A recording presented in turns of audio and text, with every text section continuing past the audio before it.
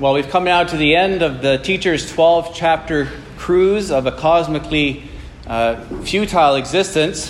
For the past 2 months, we've walked through life and death in the shoes of the humanist, the secularist, the person who begins their thinking with man and the observable world, not the triune God who has revealed himself in Scripture.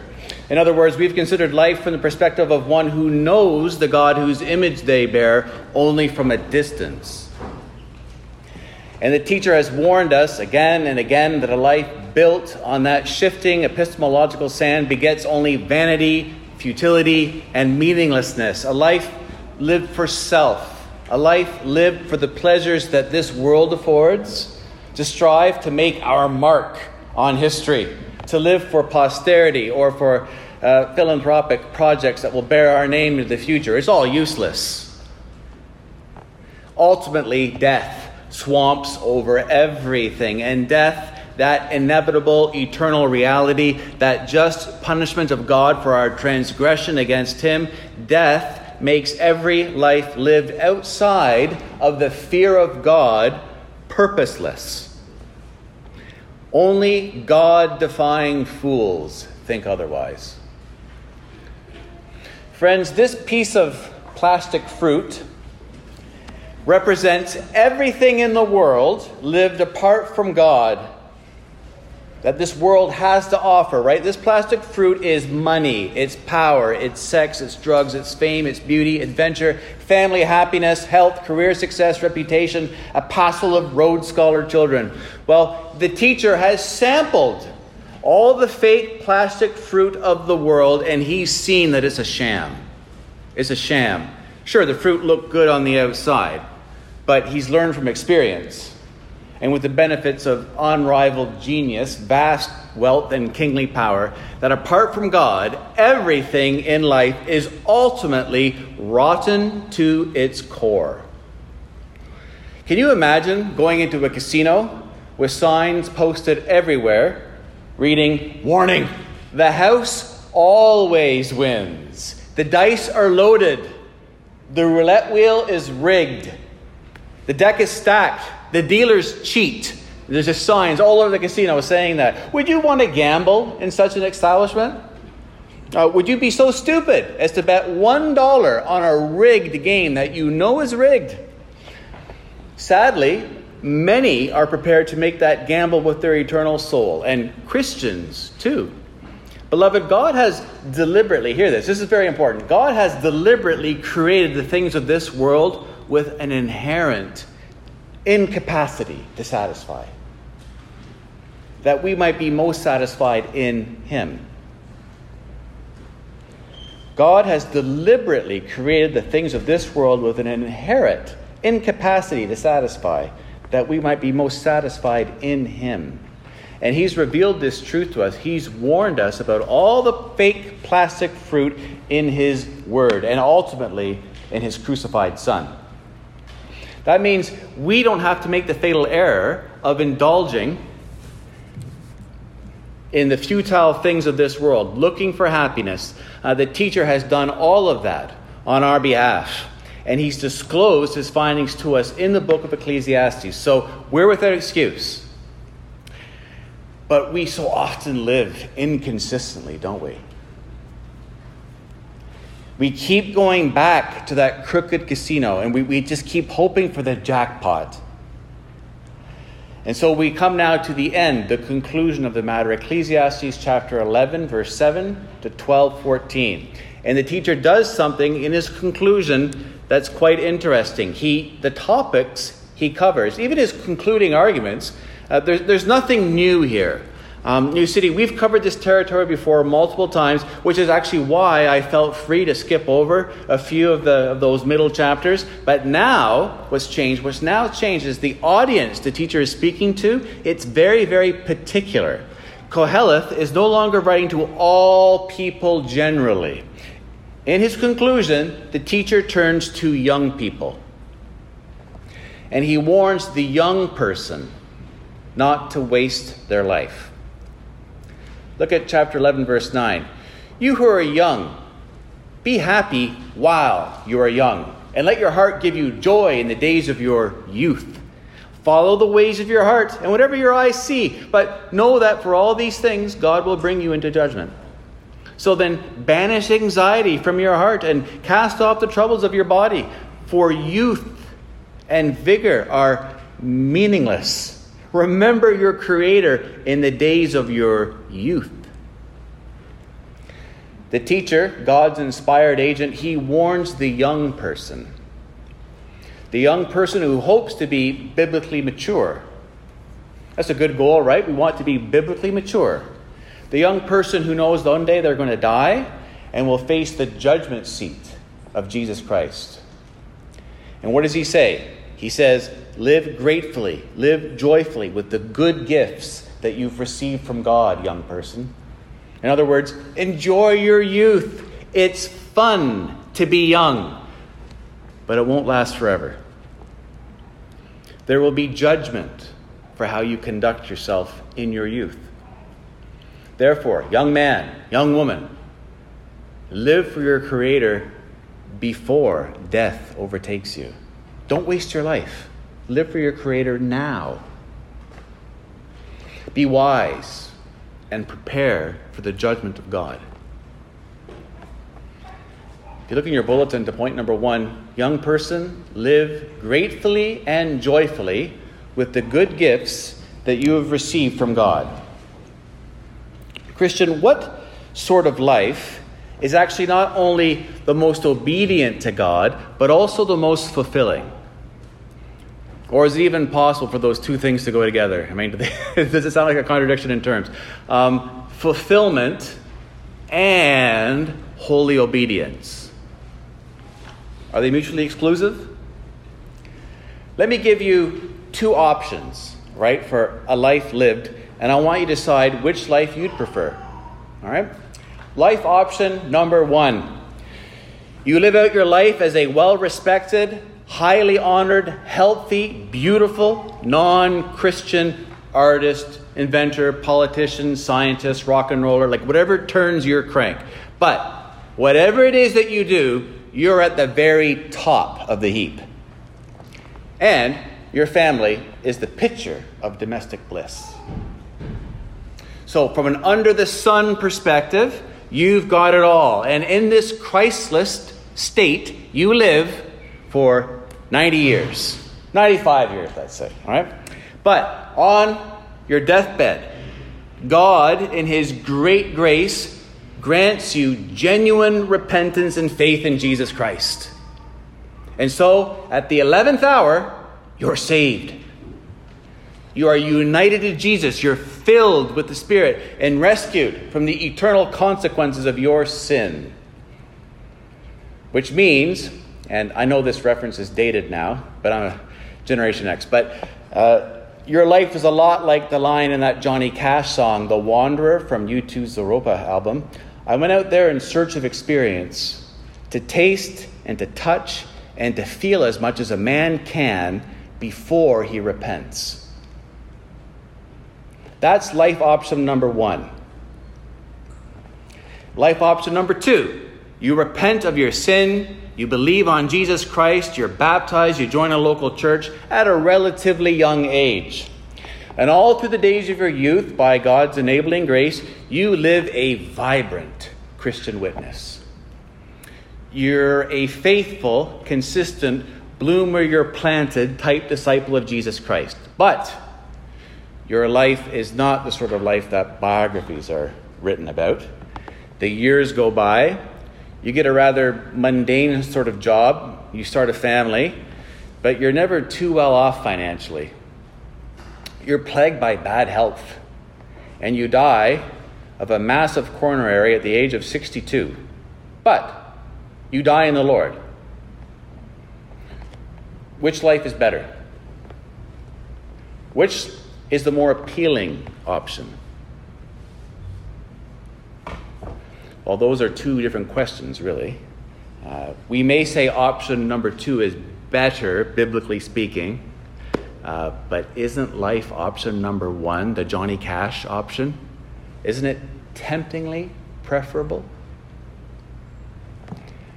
Having it all both in this life and in the next. I went out there in search of experience, to taste and to touch and to feel as much as a man can before he repents.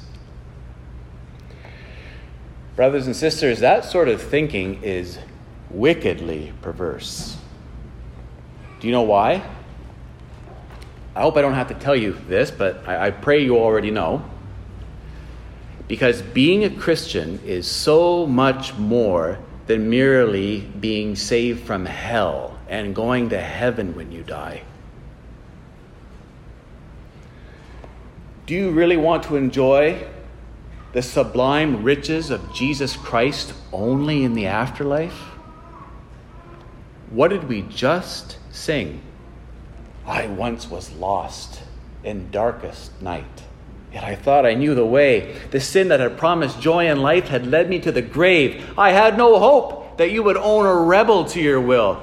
And if you had not loved me first, I would refuse you still. But as I ran my hell-bound race, indifferent to the cost, you looked upon my helpless state and led me to the cross. And I beheld God's love displayed. You suffered in my place. You bore the wrath reserved for me. Now all I know is grace. Hallelujah.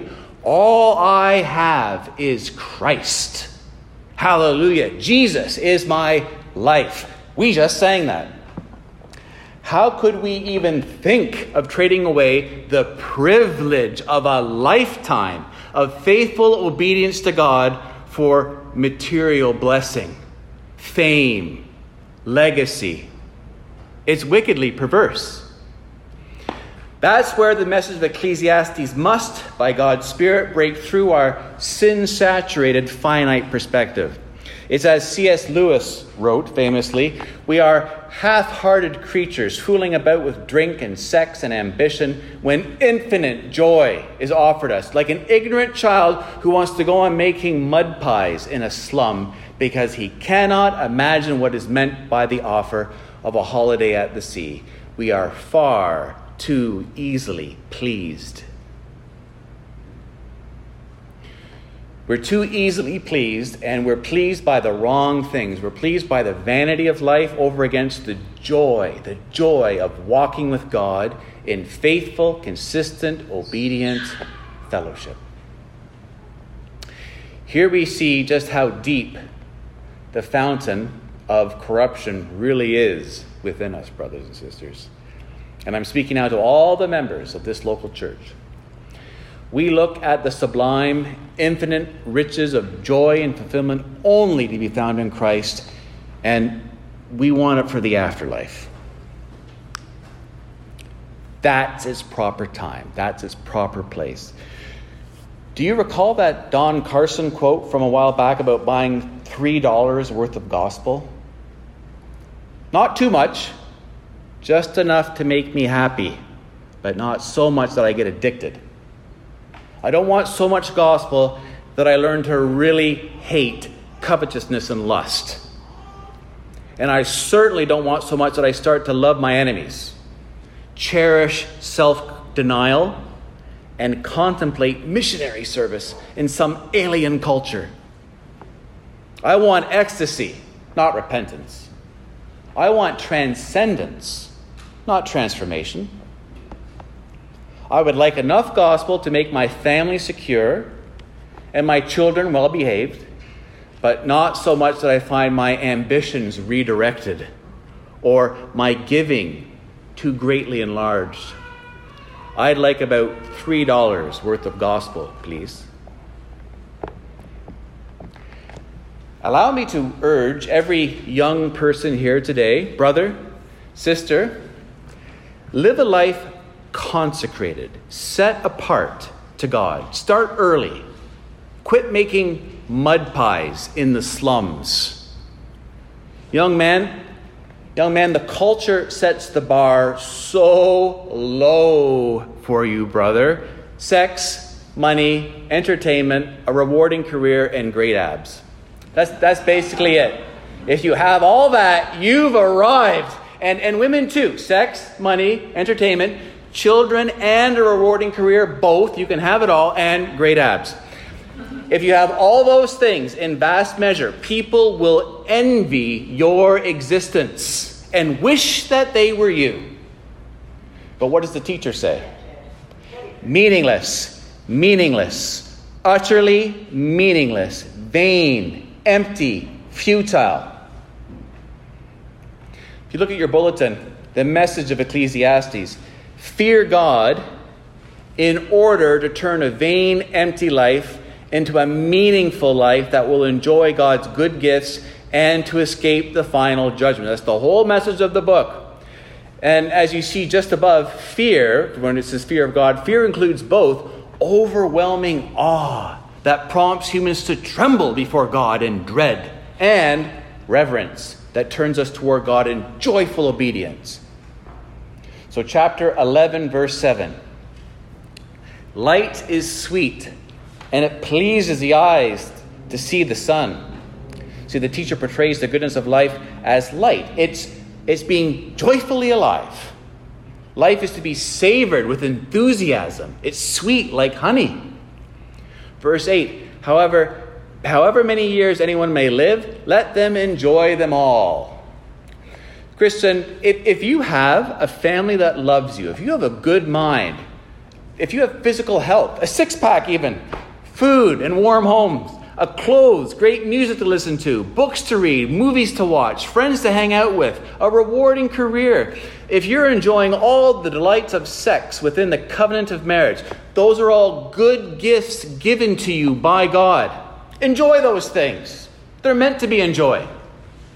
In their proper context and in proper proportion, they're meant to bring you enjoyment. They're a gift from God.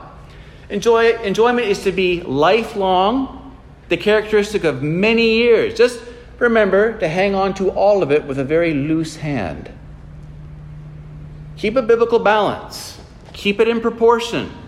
Don't whittle those good gifts down to the bone and then crack it open and suck out the marrow trying to find satisfaction and contentment that's found only in Jesus Christ. People at the law firm working 15 hours a day to make partner don't understand this. People who join swinger clubs or abuse all sorts of drugs or go to the gym for 5 hours a day, 6 days a week, don't understand this. They're throwing granules of sand into the Grand Canyon.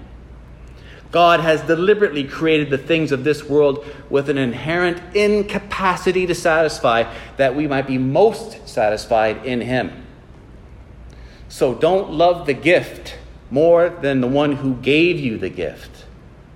Remember, the deck is stacked. The dice are loaded. Focus on Christ. If you have God, then you can afford to have a healthy detachment from the things of this world, while simultaneously being very thankful and enjoying greatly all that He's provided for you. Both those things. 8b, but let them remember the days of darkness, for there will be many. Everything to come is meaningless. And this is a concept that's difficult for healthy young people to appreciate, to understand. I'm talking about the coming days of disease and death. They're inevitable. If you live long enough, you will suffer. One day, brother, sister, it's going to be you in the hospital. You will be in the hospital 3 times a week for dialysis. You will be having the brain operation. You will be wetting your bed in the night. You will have Alzheimer's, and so you cannot remember the names of your spouse or your children. Your body will be wasting away from disease. You will be in that coffin. It will be you who is buried in the earth or incinerated in the crematorium. You.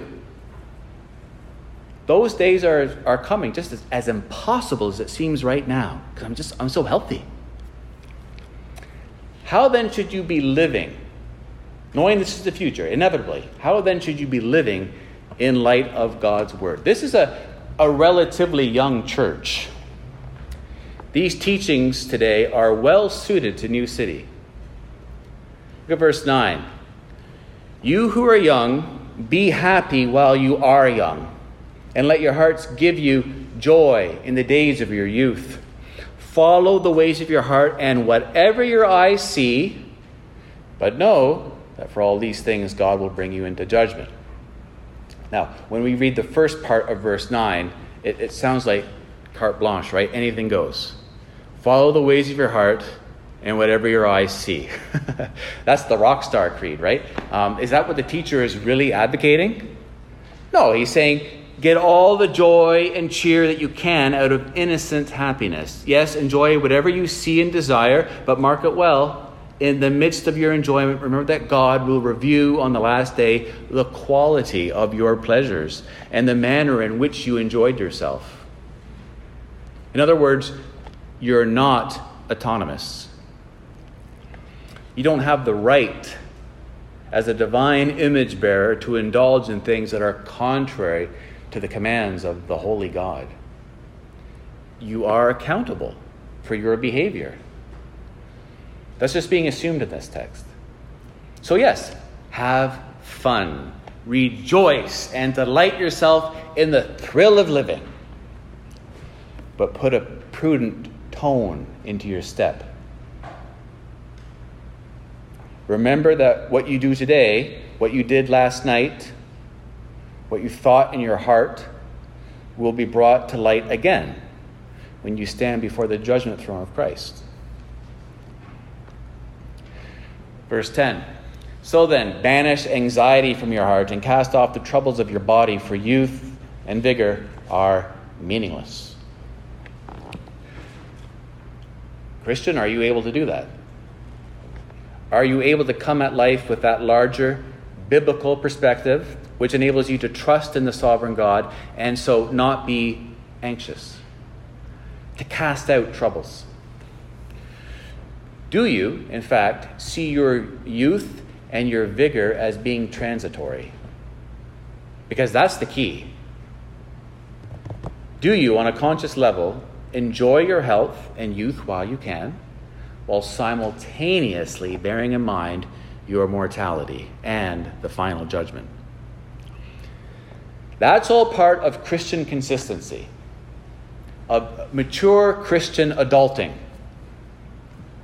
Enjoying our health while we can, our youth while we can, while simultaneously bringing to mind our mortality and the final judgment. That's what it's all about. And if it's a balance we must maintain if we're to live grateful and joyful lives with the good gifts that we've received from God's hands. Which leads now to our second point. Young person, live for your Creator before death overtakes you. Abandon all illusions of independence and self-sufficiency as God regains his rightful centrality in your life. And this second point is basically a restatement of the entire thesis of the book of Ecclesiastes. When the teacher writes in 12:1, remember your Creator in the days of your youth, he's not simply saying, simply recall the bare facts of God's existence. No, he's saying, remember who God is and who you are, young person. Beware of the sin of willful autonomy. Keep God enthroned at the center of your heart, not you brimming over with self-sufficiency and illusions of independence. Chapter 12, verse 1. Remember your Creator in the days of your youth before the days of trouble come and the years approach when you will say, I find no pleasure in them.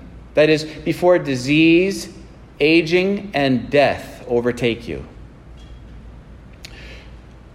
Christian, yearn for and seek after the privilege of being positioned rightly with your Creator God early in life. The earlier, the better. Don't follow that Johnny Cash credo, right? The earlier, the better, living a life of obedience before life in this fallen world makes your existence painful and trouble-laden, because those days are coming. And now the teacher describes the days of trouble, the time when a person's aging body falls apart like a decrepit old house. That season of life when the capacity for joy fades like the light of the sun and moon. He's not being morbid here. He's just being realistic. Look at verse 1. Remember your Creator in the days of your youth, before the days of trouble come and the years approach when you will say, I find no pleasure in them. Before the sun and the light and the moon and the stars grow dark and the clouds return after rain. When the keepers of the house tremble. That means when our arms shake with palsy. And the strong men stoop. Our legs lose their strength.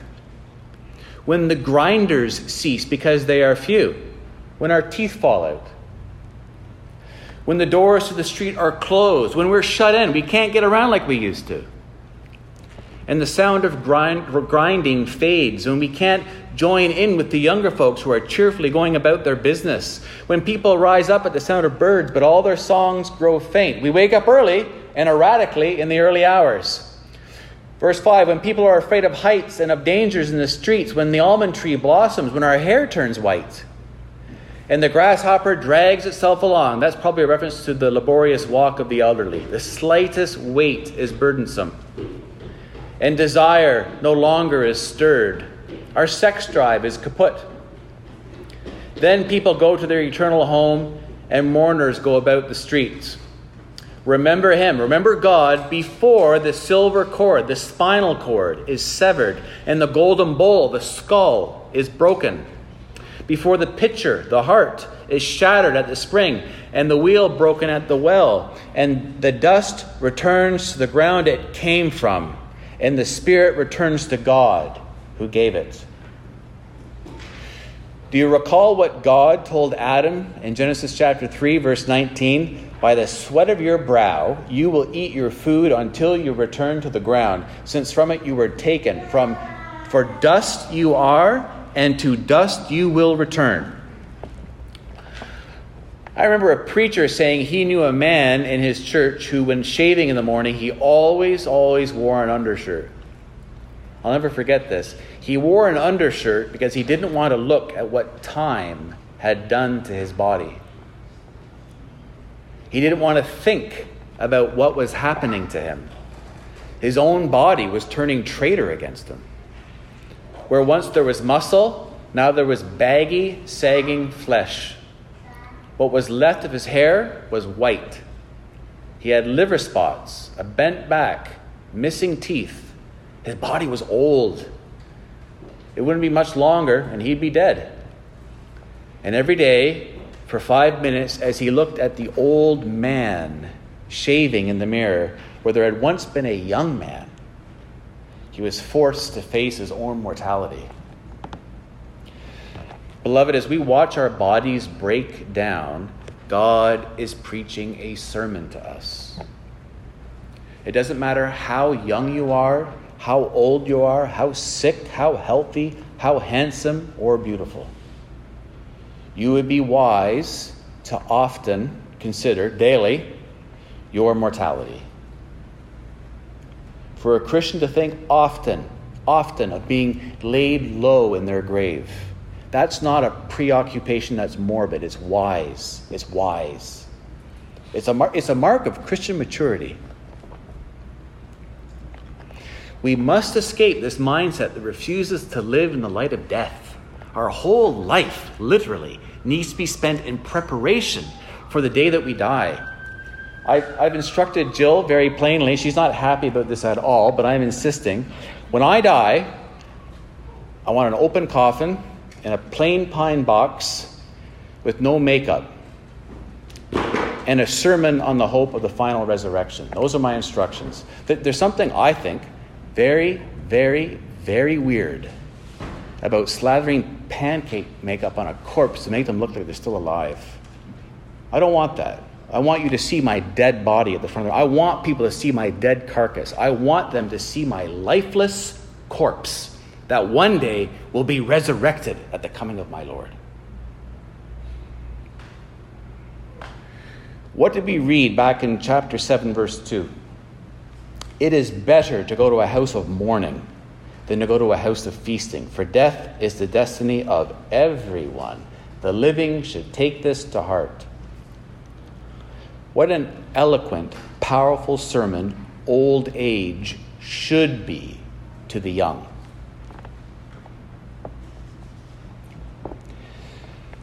Loved ones, we all need to be thinking about what life in a fallen world is going to look like for us in the decades to come. I'm 46. I think I'm the fourth oldest person in this church, right? So, Chris, you and I are the old men here, brother. We all need to be thinking about what life in a fallen world is going to look for us like for us in the decades to come. The reality is, if God gives us the years, we're going to be using a walker. We're going to be in a wheelchair. We're going to be taking all kinds of crazy pills. We might be senile, crippled, incapacitated, confused, incontinent, sitting on a chair in the shower. Can you imagine sitting on a chair in the shower? Like having a PSW come to your home to help you keep clean. We need to think about that. God is telling us, I created the human race from dust, but also in my image and in my likeness, and yet you have rebelled against me. You have sought to de-God me, to overthrow my rightful rule. You've sinned against me, and your sin must be punished. And the punishment for sin is death. But first, I'm going to break your body down piece by piece. Friends, multitudes of old people who do not fear the Lord, who do not bow the knee to Jesus Christ, they die every single day. Hell is full of rebellious, unrepentant old people. But hell is also teeming with rebellious, unrepentant young people. People who thought they were too young to die, who were surprised by death, who thought their sin a little matter, a trifling matter, who thought the cross of Christ a salvation scheme they did not require. So to any unbelievers who may be here today, let me say, friend, don't be a fool. God has provided a means for guilty sinners to be reconciled to himself, but he's only made one way, through the person of his Son, the last Adam, the new representative of his people, Jesus Christ. As through one man, Adam, death came into the world, so through one man, the man Christ Jesus, there is life, resurrection life. Jesus became our perfect substitute on the cross, satisfying God's divine justice on our behalf. And Jesus' bloody, wrath-absorbing sacrifice has purchased all things necessary to ensure your eternal salvation. He's the one, Jesus, who will turn your corpse into a glorious resurrection body on that last day. Remember the Lord in the days of your youth. Live for your Creator before death overtakes you. That's not a life wasted at all. Abandon all illusions of independence and self-sufficiency. So the next old person you see shambling down the street with a walker, think about this sermon. Repent,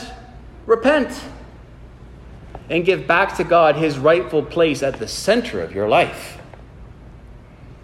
Believe in the Lord Jesus Christ today. Otherwise, your life will be, as verse 8 says, meaningless. Meaningless, says the teacher. Everything is meaningless. Verse 9, not only was the teacher wise, but he also imparted knowledge to the people. He pondered and searched out and set in order many proverbs. The teacher searched to find just the right words, and what he wrote was upright and true. The words of the wise are like goads. Their collected sayings like firmly embedded nails given by one shepherd. Goads were like ancient cattle prods. They were large pointed sticks, basically, which the shepherd would poke the animal with to get it moving and turning in the right direction. Goads work because they cause pain.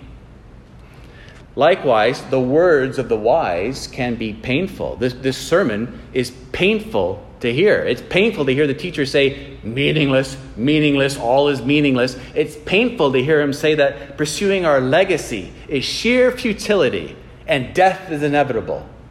It's painful to hear him say in chapter 7, verse 20, that there is no one righteous on the earth who never sins. It's painful to hear about the deterioration of the human body before it dies. I don't like thinking about that. Nevertheless, the wise will heed the goad of truth, even though it is painful. Verse 12, be warned, my son, of anything in addition to them. What he's referring to are the sayings of the one shepherd, God, who through his inspired agent, the teacher, what we're reading now in the book of Ecclesiastes, God's words may be strong, they may be sharp, they may be painful, but they're true. And we can build a worldview on their foundation that will remain firm on the day of judgment. We can't say that about anybody else's words. But God's words are words people can bank their souls on. Be warned, friends. We must not take God's own words that he reveals in the Bible and then sort of supplement them with some under-the-sun perspective. The under-the-sun perspective of Oprah Winfrey, let's say, or Kant or Hegel or a Hollywood actor that we admire, or a music star, or a brilliant university prof, or the sincerely held beliefs of our precious mother. Anybody whose conscience is not taken captive by the Word of God. The sayings of the wise throughout all cultures are collected, they're studied. Of making many books, there is no end, and much study wearies the body, but no real advance is made. There is nothing new under the sun. Just different shades of autonomous rebellion. Just some new thing or idea by which Satan deludes multitudes into investing hope and meaning. He doesn't care what it is, just as long as it's not the revelation of the triune God in Scripture. Which leads to our concluding point. Young person, there will be judgment for how you conduct yourself in your youth. So be wise and prepare for Christ's judgment. Verses 13 and 14. At the conclusion of the Monty Python film, The Meaning of Life, Michael Palin is handed an envelope. He opens it and he provides the viewers with the meaning of life. This is supposed to be funny, okay? He reads it and he goes, well, it's nothing very special. Try to be nice to people, avoid eating fat, read a good book every now and then, get some walking in, and try to live together in peace and harmony with people of all creeds and nations. And if you can't appeal to any sort of culture-transcending authoritative source, I mean, that's basically as good as it gets, I guess, right? Do whatever you can to promote your own happiness without hurting other people. That's the meaning of life. But imagine instead, Michael Palin had read the conclusion to Ecclesiastes. Verse 13. Now all has been heard. Here is the conclusion of the matter. Fear God and keep his commandments. For this is the duty of all mankind. For God will bring every deed into judgment, including every hidden thing, whether it is good or evil. There is a personal God whom we must fear, who has authority over us, who has revealed himself in certain commandments, and who will judge our every deed. Friend, do you believe that? Pray to God for grace that you would. Young man, young woman, live gratefully and joyfully with the good gifts you have received from God. Live for your Creator before death overtakes you. Abandon all illusions of independence and self-sufficiency as God regains his rightful centrality in your life. And know this, there will be judgment for how you conduct yourself in your youth. So be wise and prepare for Christ's judgment. Amen.